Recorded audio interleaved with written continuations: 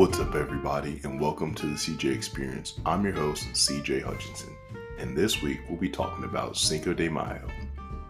So I want to tell you all a little bit about myself. I'm 23 years old, I'm in Texas, and I'm an upcoming voiceover artist. And the purpose of this podcast is to entertain and bring you all knowledge. So without further ado, let's jump into today's episode. So as I mentioned before, I'm going to be talking about Cinco de Mayo, talking about the history and everything, that goes into it. So Cinco de Mayo, or the 5th of May, is a holiday that celebrates the date of the Mexican Army's May 5th, 1862 victory over France at the Battle of Puebla during the Franco-Mexican War. The day, which falls on Friday, May 5th in 2023, is also known as Battle of Puebla Day. While it is a relatively minor holiday in Mexico, in the United States, Cinco de Mayo has evolved into a commemoration of Mexican culture and heritage, particularly in areas with large Mexican American population. So some history about Cinco de Mayo. Cinco de Mayo is not a Mexican Independence Day, but a popular misconception. Instead, it commemorates a single battle. In 1861, Benito Juarez, a lawyer and member of the indigenous Zapotec, was elected president of Mexico. At the time, the country was in a financial ruin after years of internal strife, and the new president was forced to default on debt payments to European governments. In response, France, Britain, and Spain sent naval forces to Veracruz, Mexico, demanding repayment. Britain and Spain negotiated with Mexico and withdrew their forces. France, however, ruled by Napoleon III, decided to use the opportunity to carve an empire out of Mexican territory. Late in 1861, a well-armed French fleet stormed Veracruz, landing a large force of troops and driving President Juarez and his government into retreat. The Battle of Puebla.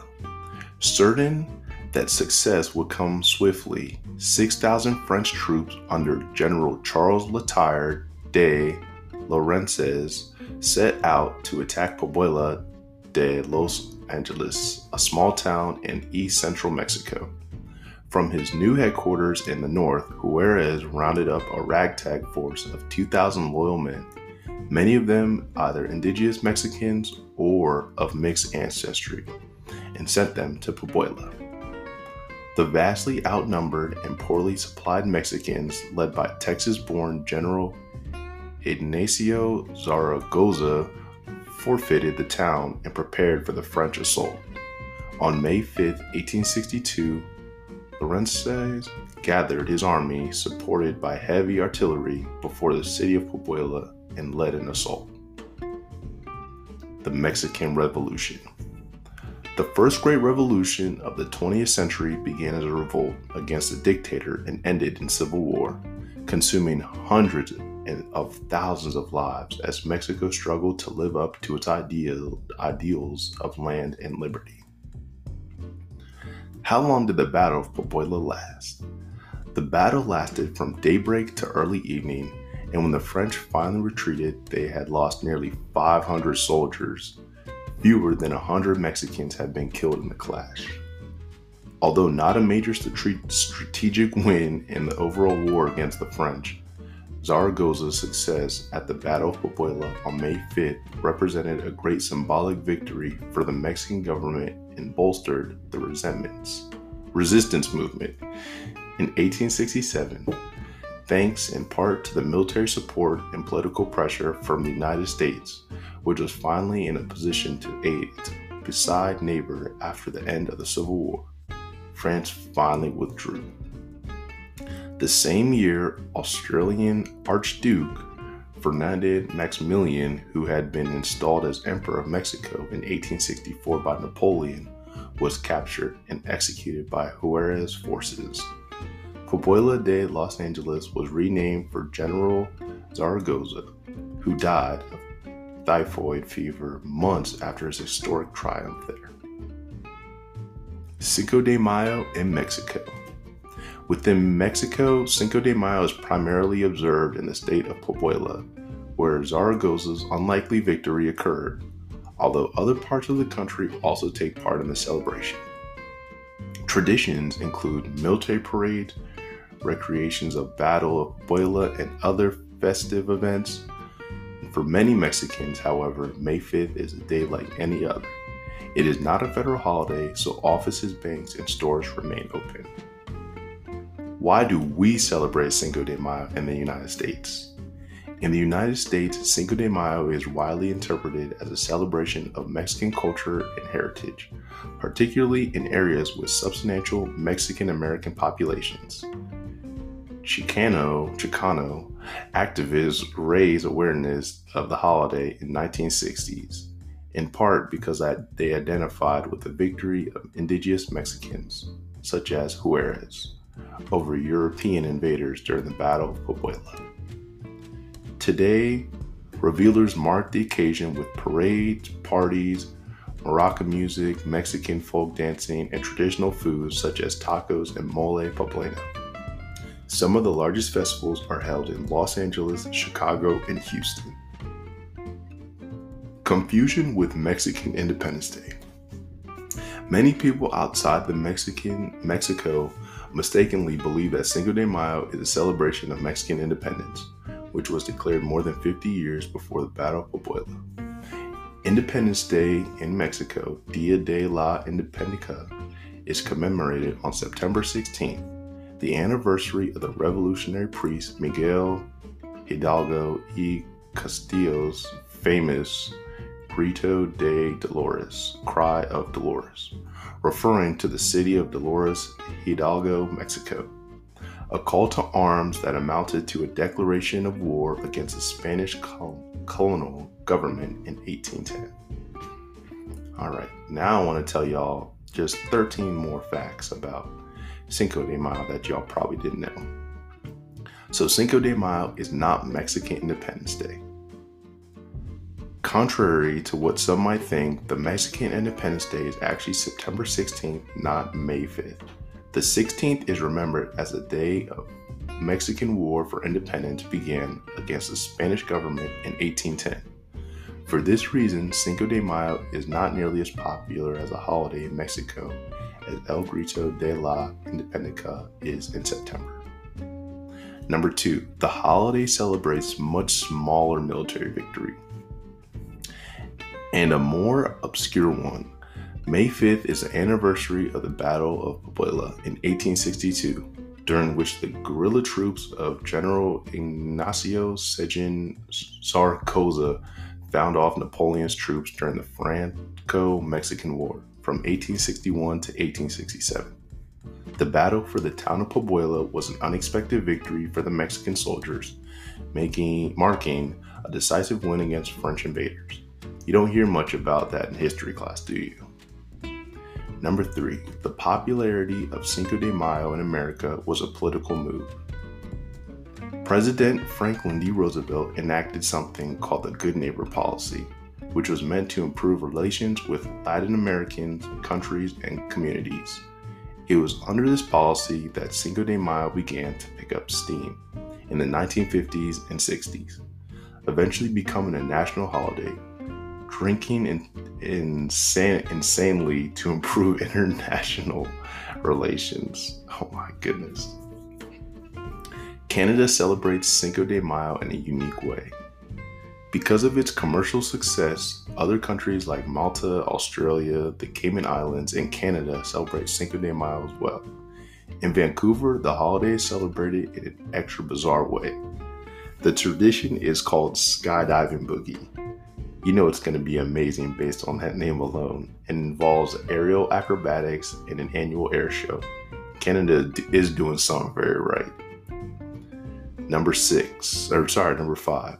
Los Angeles has the biggest Cinco de Mayo celebration. LA's celebration is even bigger than the festival in Mexican city of Puebla. That's saying something. The party is called Fiesta Broadway and has a huge celebration since the 1990s. Most major streets in LA are blocked off to host hundreds of thousands of people celebrating Mexican heritage with food, music, dancing, and crafts.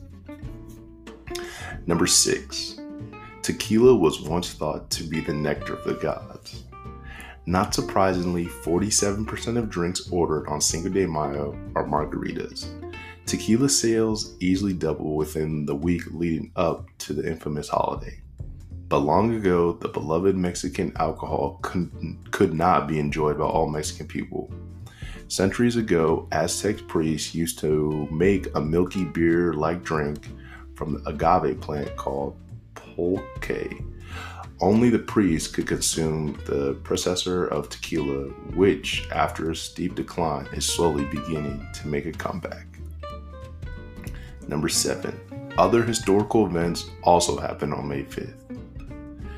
I'll drink to the anniversary of Carnegie Music Hall, so as long as the drink includes tequila, which we all tend to ignore in favor of a few Dos Equis. Among the historic events on May 5th are the opening of Carnegie Music Hall and the launch of the first American-named flight into space in 1961. Tough break history. Cinco de Mayo's got you beat. Number 8. One Arizona town celebrates with Chihuahua races. The town of Chandler, Arizona, your typical Cinco de Mayo celebration, food, music, parades, dancing, and Chihuahua races. Right, totally normal. Townspeople enter the Chihuahuas into the race, think horse racing on a much smaller scale, and receive large cash prize if their Chihuahua is the fastest. Strange? Yes. Weirdly adorable? Absolutely. Number 9. The Battle of Puebla placed a foreign emperor in Mexico. Although Mexican troops won the initial Battle of Puebla, French troops came back strong and eventually took over Mexico for a short amount of time. They instituted Emperor Maximilian of Austria, who was essentially a puppet through which European nations could control Mexico. The story of Maximilian is one shrouded in legend. Eventually, those loyal to the general Ignacio Segin Zaragoza rose up against Maximilian, capturing and executing him and his generals.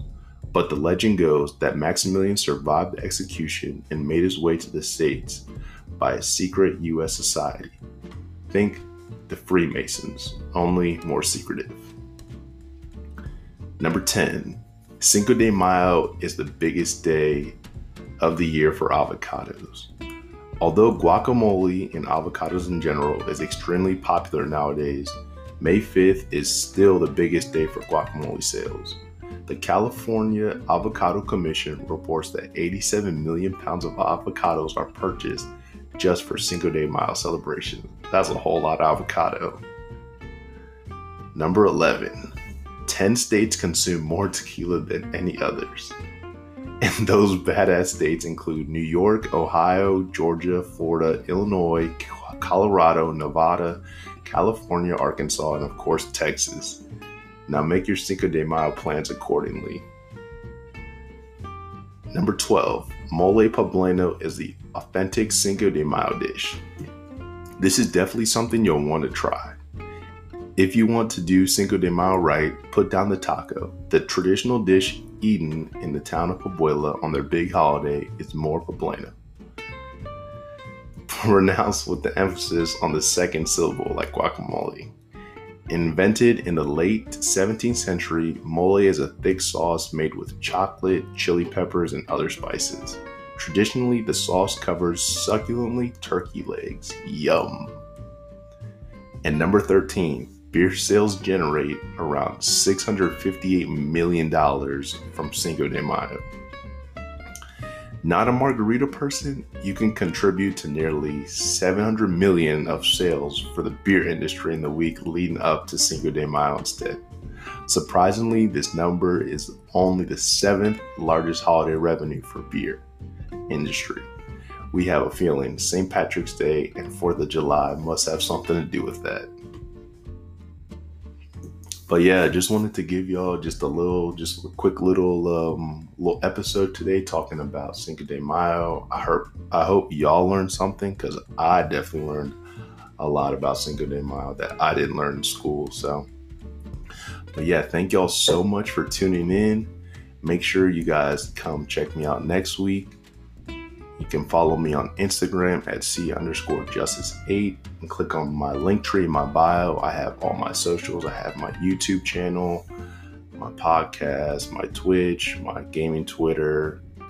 I have just everything and all my content created, my TikTok, all that stuff is on there. So thank y'all so much for tuning in, and I'll see y'all next week.